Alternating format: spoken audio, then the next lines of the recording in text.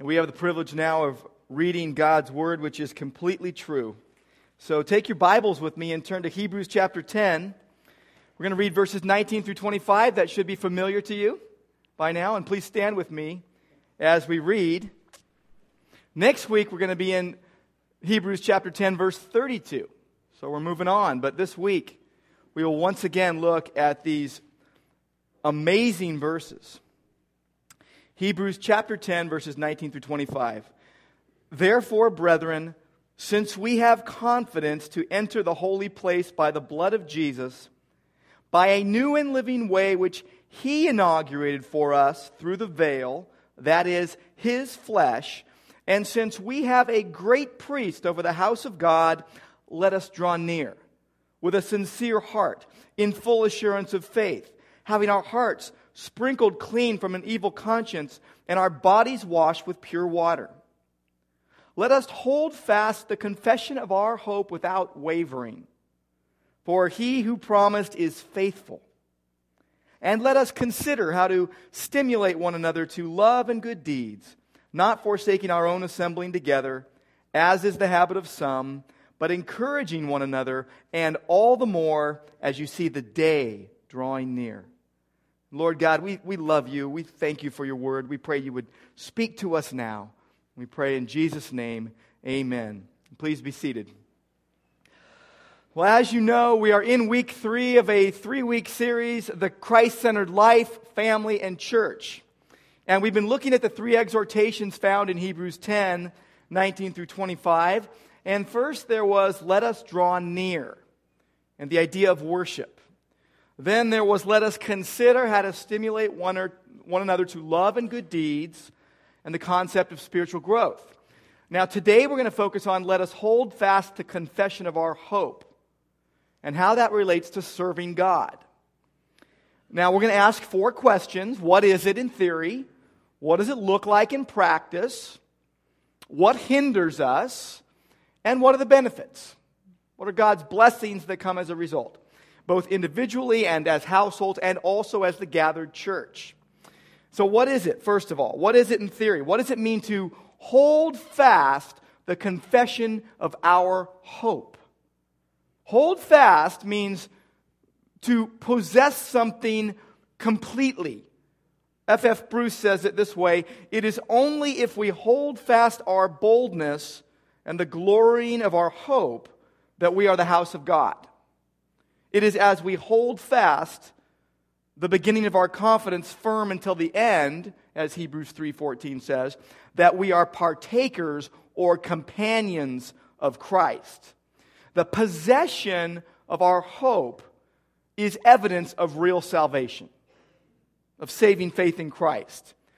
You'll remember in the parable of the sower that Jesus says this: the seed that goes on the good soil, these are the ones who have heard the word in an honest and good heart and hold it fast, or keep it.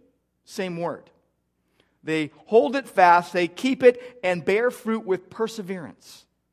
They persevere. John MacArthur says, holding on is the human side of eternal security. The Reformers called it the perseverance of the saints. It is not something we do to keep ourselves saved, but it is evidence on the human side that we are saved. It's a paradox, just as the doctrine of election. God sovereignly chooses those who are saved, but He will not save anyone who does not believe. God keeps us secure in His Son, but our own wills, expressed in holding on in perseverance, are also involved. As the strongest Calvinist theologian recognizes, God's sovereignty does not exclude man's responsibility, for Jesus said, no one can come to me except the Father who sent me draws him, as well as, if you abide in my word, then you are truly disciples of mine. Now, when the writer speaks of holding on to the confession of our hope, he means the substance of our faith. The Greek word for confession means a public and doctrinal confession. a public and doctrinal confession. It is a confession of faith in the deity of Christ, that Jesus is God. It is a confession of faith in Jesus' sacrificial, substitutionary death on the cross for us. It is a confession of faith in the resurrection of Jesus Christ from the dead. Now, this is not done in a vacuum. It is done in community with others. Now, when we belong to Jesus, the inevitable outflow of His life in us is that we will want to live the rest of our lives in humble, grateful service to the one who gave His life for us. We will want to confess to everyone we meet the truth that has brought us out of death and into life. Now, it's closely linked to the other two exhortations, to draw near to God and to consider how to spur one another on to love and good deeds. They point to an important truth, that a lifestyle of worshiping God leads to a lifestyle of serving God. That a lifestyle of worshiping God leads to a lifestyle of serving God. Now, it's actually a lot more integrated than that. There are 6 root words in the Bible that mean worship. 3 in Hebrew, 3 in Greek. Now, the word meaning worship is translated in different ways: to revere, to bow down, and to serve. Now, Deuteronomy 6:13 says this: "You shall fear the Lord your God and serve Him." The Greek word is habad.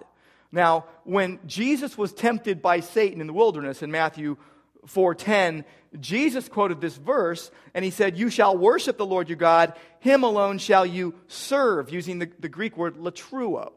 Now, both habad and latruo mean to work, to labor, or to do service towards. You'll remember in the Old Testament, God told Pharaoh, He said, "Let my people go that they may serve me." Same Hebrew word, habad. Joshua, in Joshua 24:15, said, "As for me and my house, we will serve the Lord." The same Hebrew word. Paul uses the Greek word in Acts 24:14. He says, "I worship the God of my fathers." I serve Him. So he uses that word interchangeably. He uses it in Philippians 3:3. We are the true circumcision who worship God. And the same word is used for the Old Testament sacrifices here in the book of Hebrews. In Hebrews chapter 10, verse 2.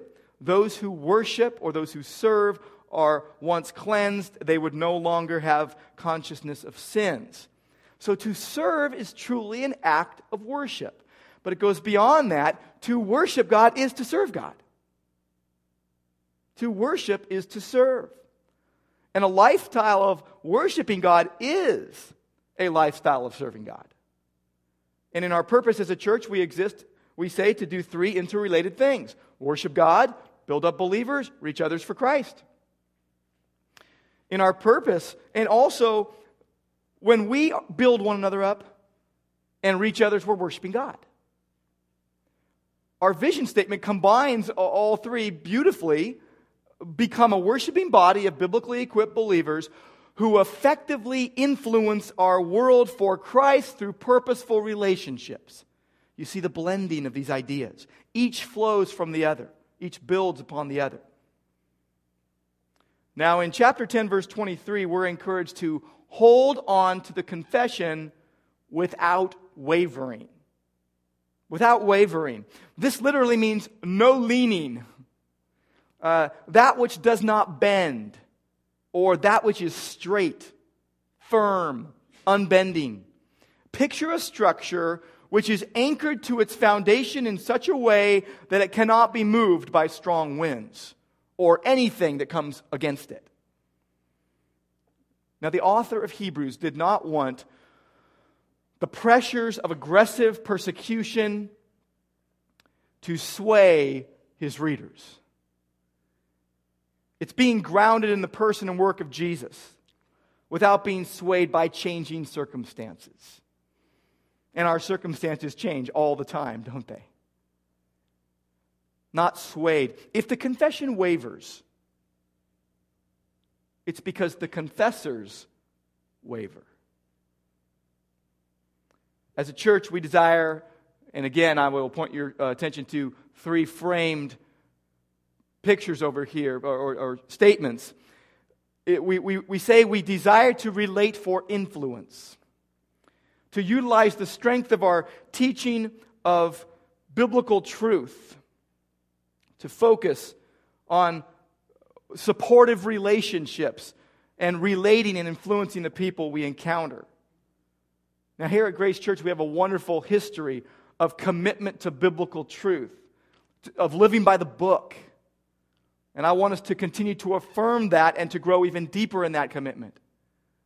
You bring your Bibles with you. It's a good thing. We are to rightly divide the word of truth. We are to correctly handle God's book. We are to faithfully teach Scripture. And by God's grace, as individuals and as households and as a church, confessing faith in Christ, holding to the truths of God's Word, by the grace of God, we won't waver. Now, the reason we can hold on is found right here in verse 23 in Hebrews 10. Why can we hold on? It says, "Let us hold fast the confession of our hope without wavering. For he who promised is faithful." That's why we can hold on to the confession of our hope. Because God is faithful. Our hope is built on the unfailing promises of God.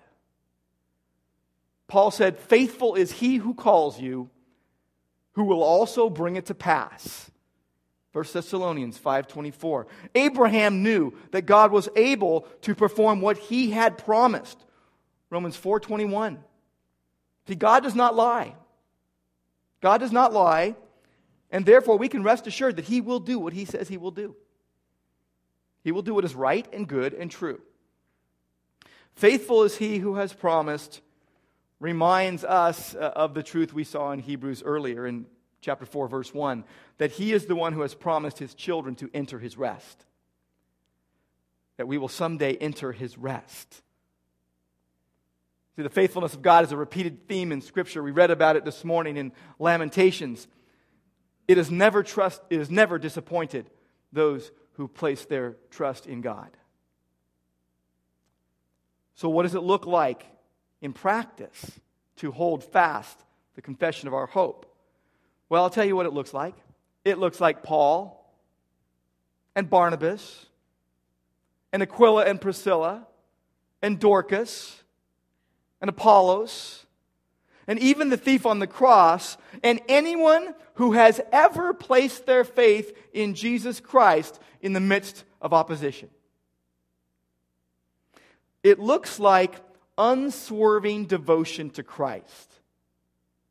Unswerving, unbending devotion to Jesus. The author of Hebrews wrote to Christians who were faced with persecution unlike any that we know. They were faced with persecution from a Roman society that threatened the church's morale. The writer encourages them. Hold fast the confession of our hope.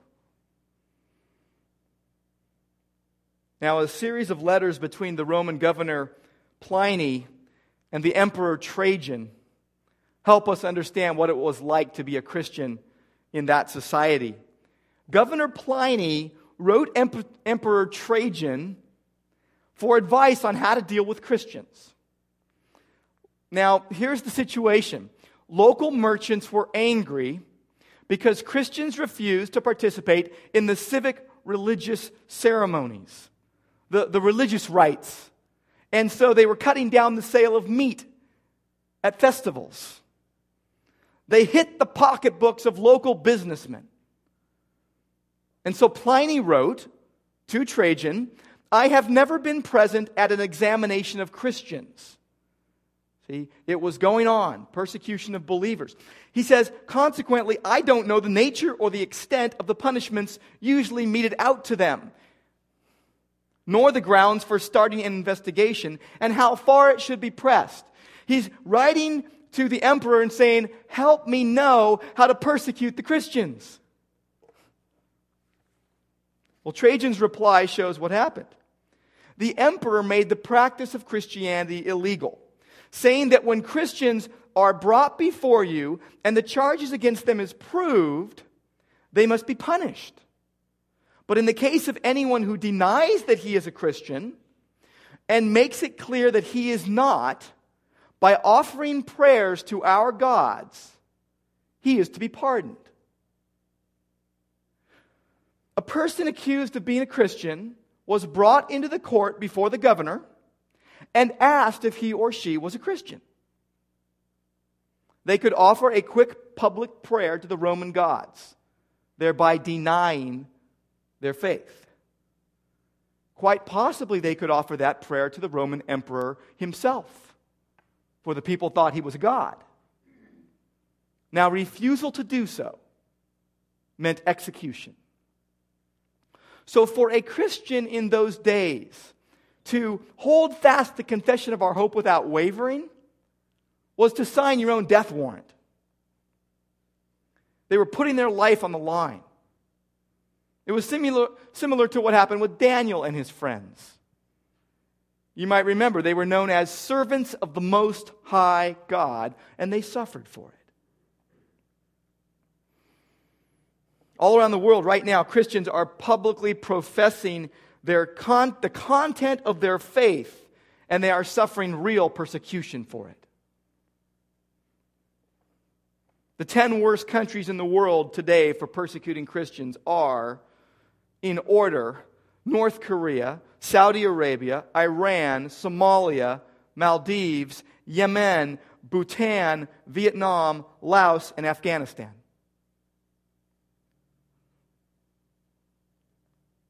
They are committing atrocities against Christians. Our brothers and sisters in Christ are in danger. So what about us who don't face that same danger today? We're sitting here in peace and safety.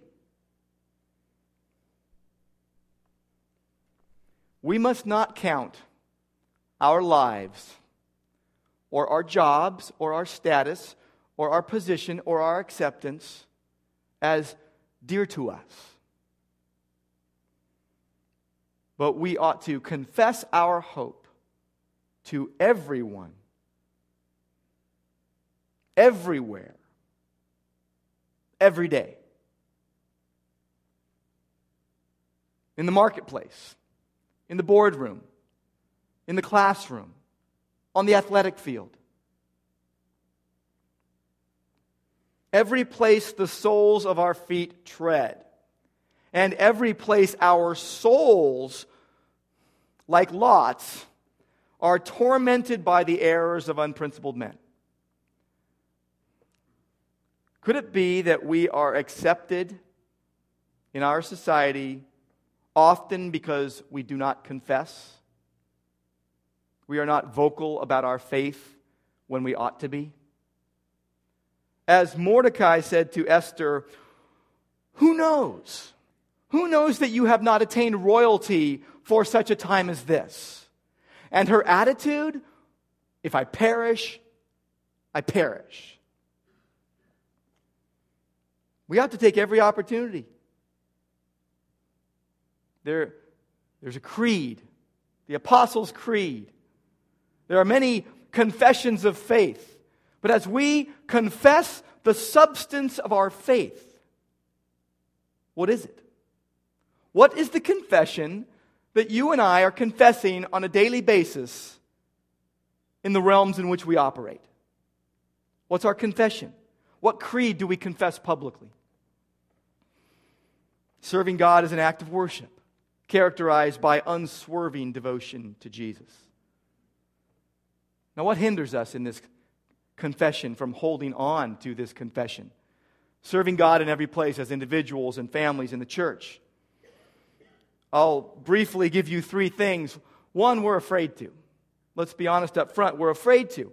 And fear of man is a snare that when we're caught in it, we can't do what we're supposed to do. We get ensnared by the fear of rejection, or fear of reprisal, or fear of embarrassment. See, God has not given us a spirit of fear, but of power and love and of a sound mind. In Romans 1:16, Paul said, I am not ashamed of the gospel. It is the power of God unto salvation for everyone who believes. Not ashamed, unafraid. But we're afraid too often. We're also unwilling. We don't want to. I want to be honest. There's a lot of times I don't want to make the confession. If I make the confession, I put myself on the line. And that means I can't do other things I usually do in public. Treating people certain ways and being rude or finding fault. See, a lot of times I don't want to. Paul's helpful here. He says, I will most gladly spend and be spent for your souls.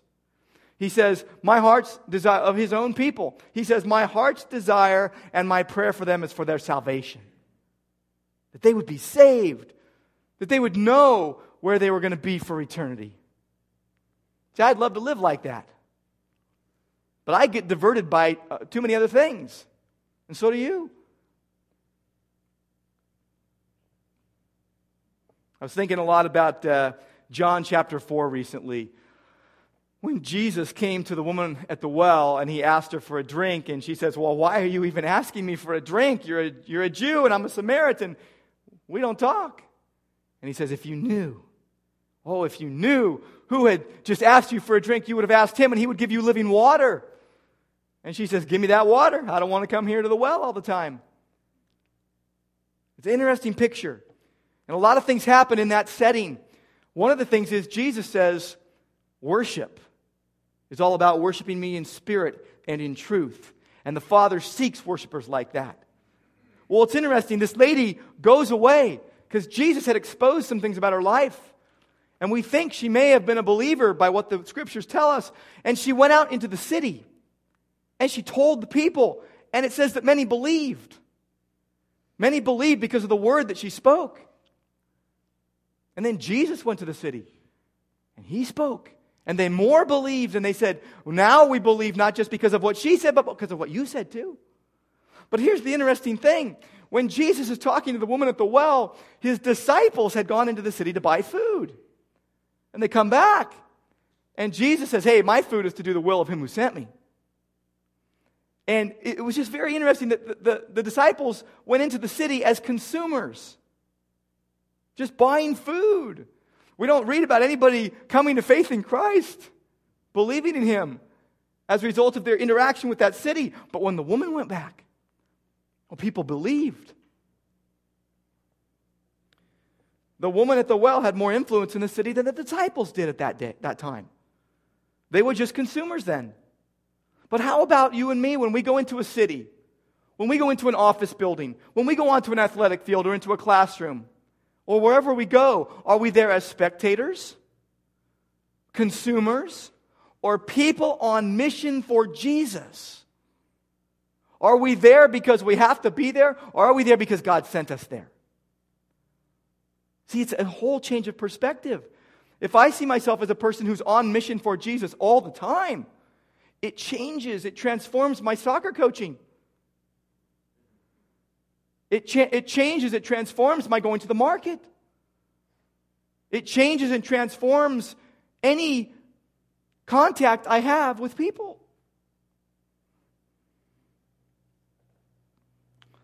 I'm a better friend with the world than I am of God most weekdays. If Jesus is not number one in our life, we're not going to want to speak of him to others or act in ways that draw or attract others to him. And I think about all the things I get distracted about and the things that we bring into our lives, the inputs, music, movies, literature, games, whatever. Do they move us closer or further from a Christ-centered lifestyle? Or my schedule and our schedules. Are they wasted or redeemed, the time? What are we doing with this time? And then I think about other inputs, the Word of God and prayer, which are to be the two most important inputs in our lives, where we take in the Word of God, God's spiritual food to us, and we respond to God in prayer? Are they central to our life, or do they just get tacked on when we feel like it or we feel the need? See, I need to have the Word of God and prayer central in my life, coupled with an idea of surrendering to God, trusting in God, and resting in Him all the time, or I grow cold.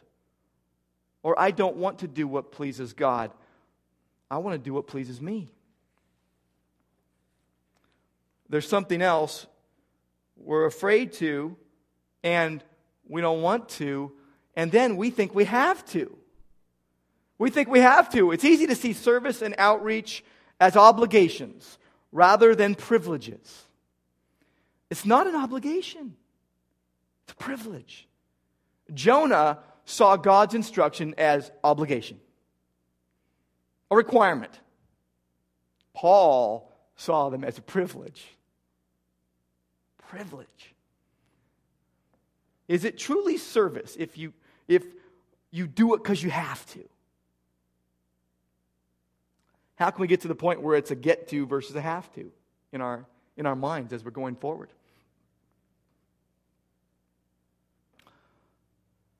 If we fall so deeply in love with Jesus, people will have to tell us to shut up about Him.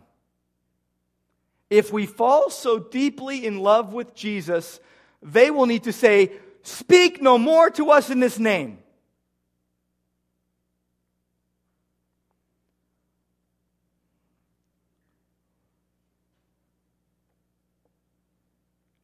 When we do that, we'll operate in our areas of gifting and passion versus getting involved in all sorts of things and spraying to all fields.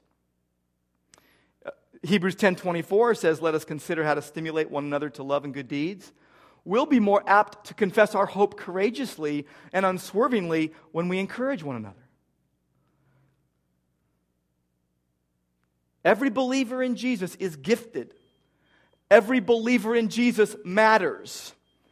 It's the fact that God has given us great gifts, each one of us. And He wants us to use them. He wants to use us and those gifts to build His kingdom.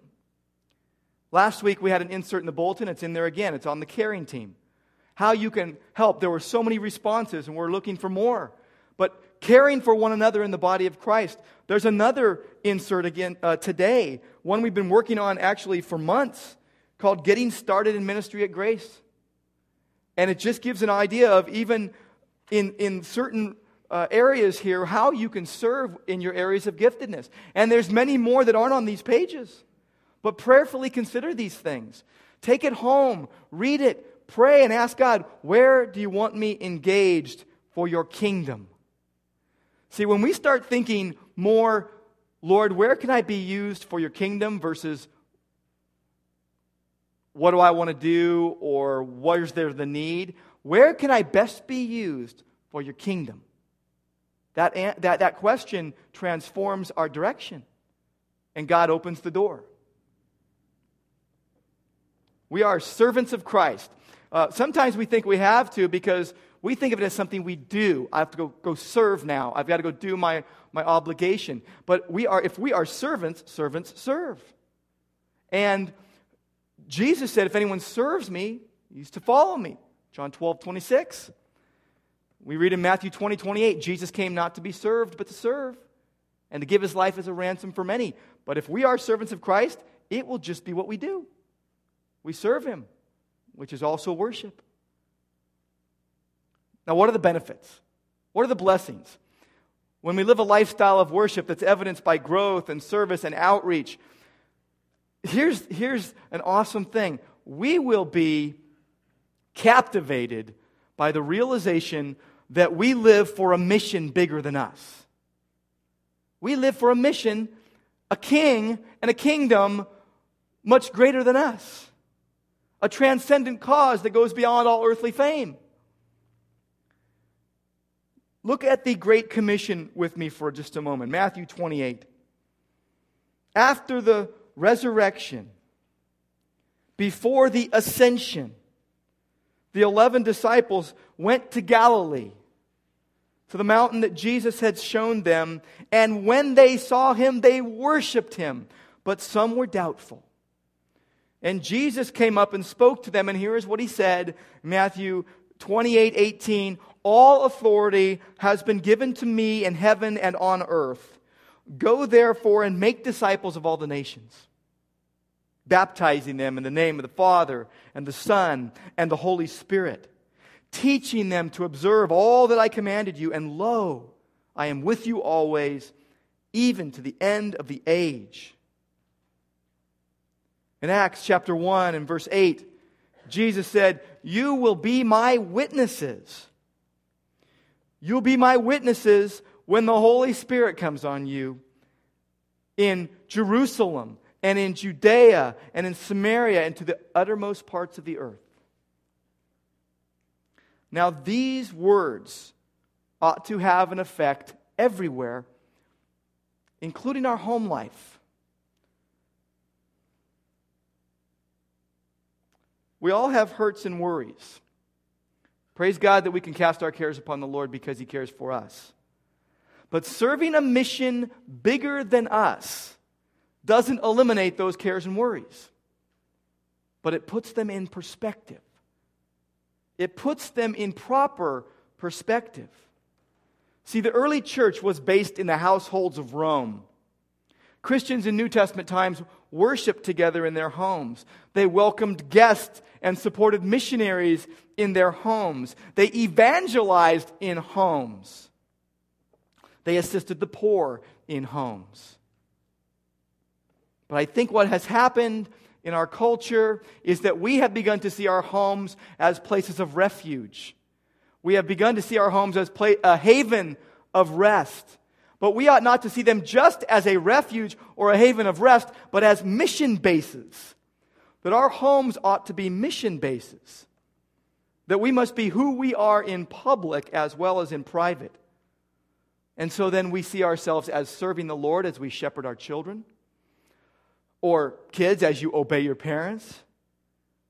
We see ourselves as serving the Lord when we serve other Christians and the stranger that crosses our path. Because we have a purpose greater than ourselves, beyond ourselves. And it's to serve God in the world through the church. There's something else we also experience as a benefit. We witness church growth.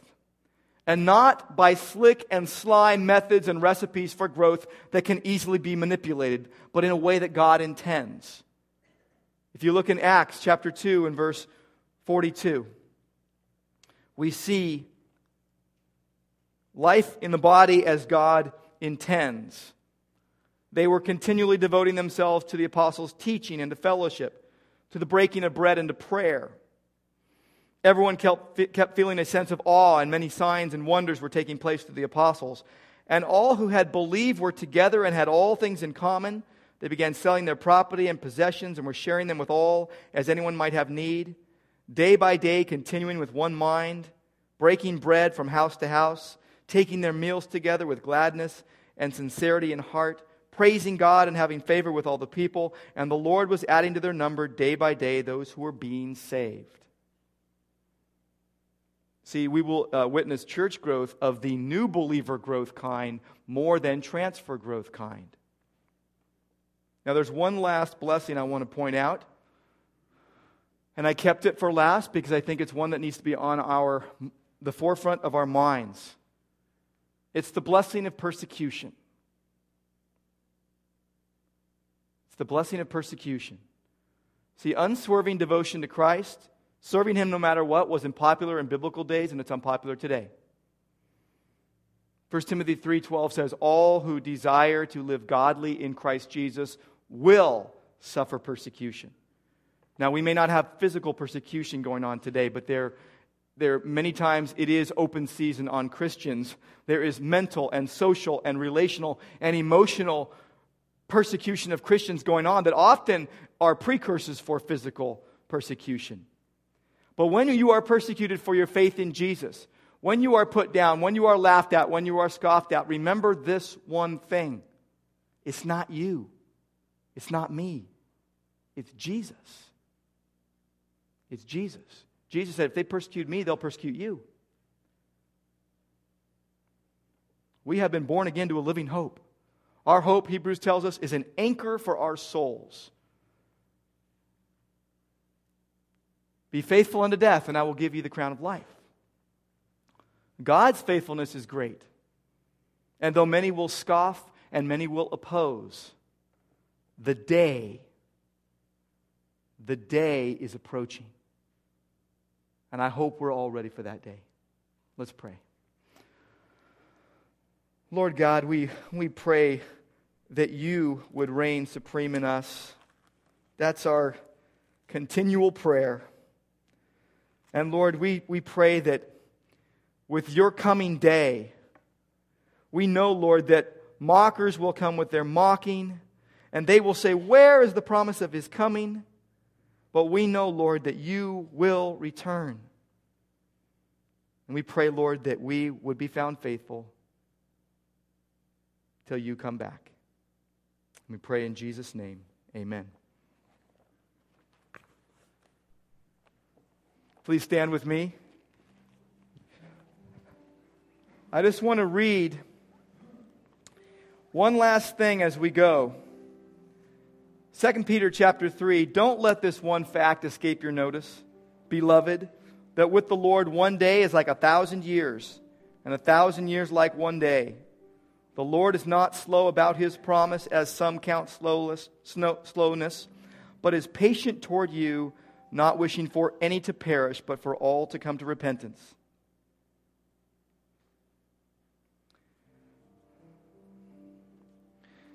We're going to be up here if anybody needs prayer. I want to encourage you this afternoon to come out and welcome every person you see warmly. We want everybody embraced who comes on this property, and especially at this open house this afternoon. Anyway, God bless you. Have a great day.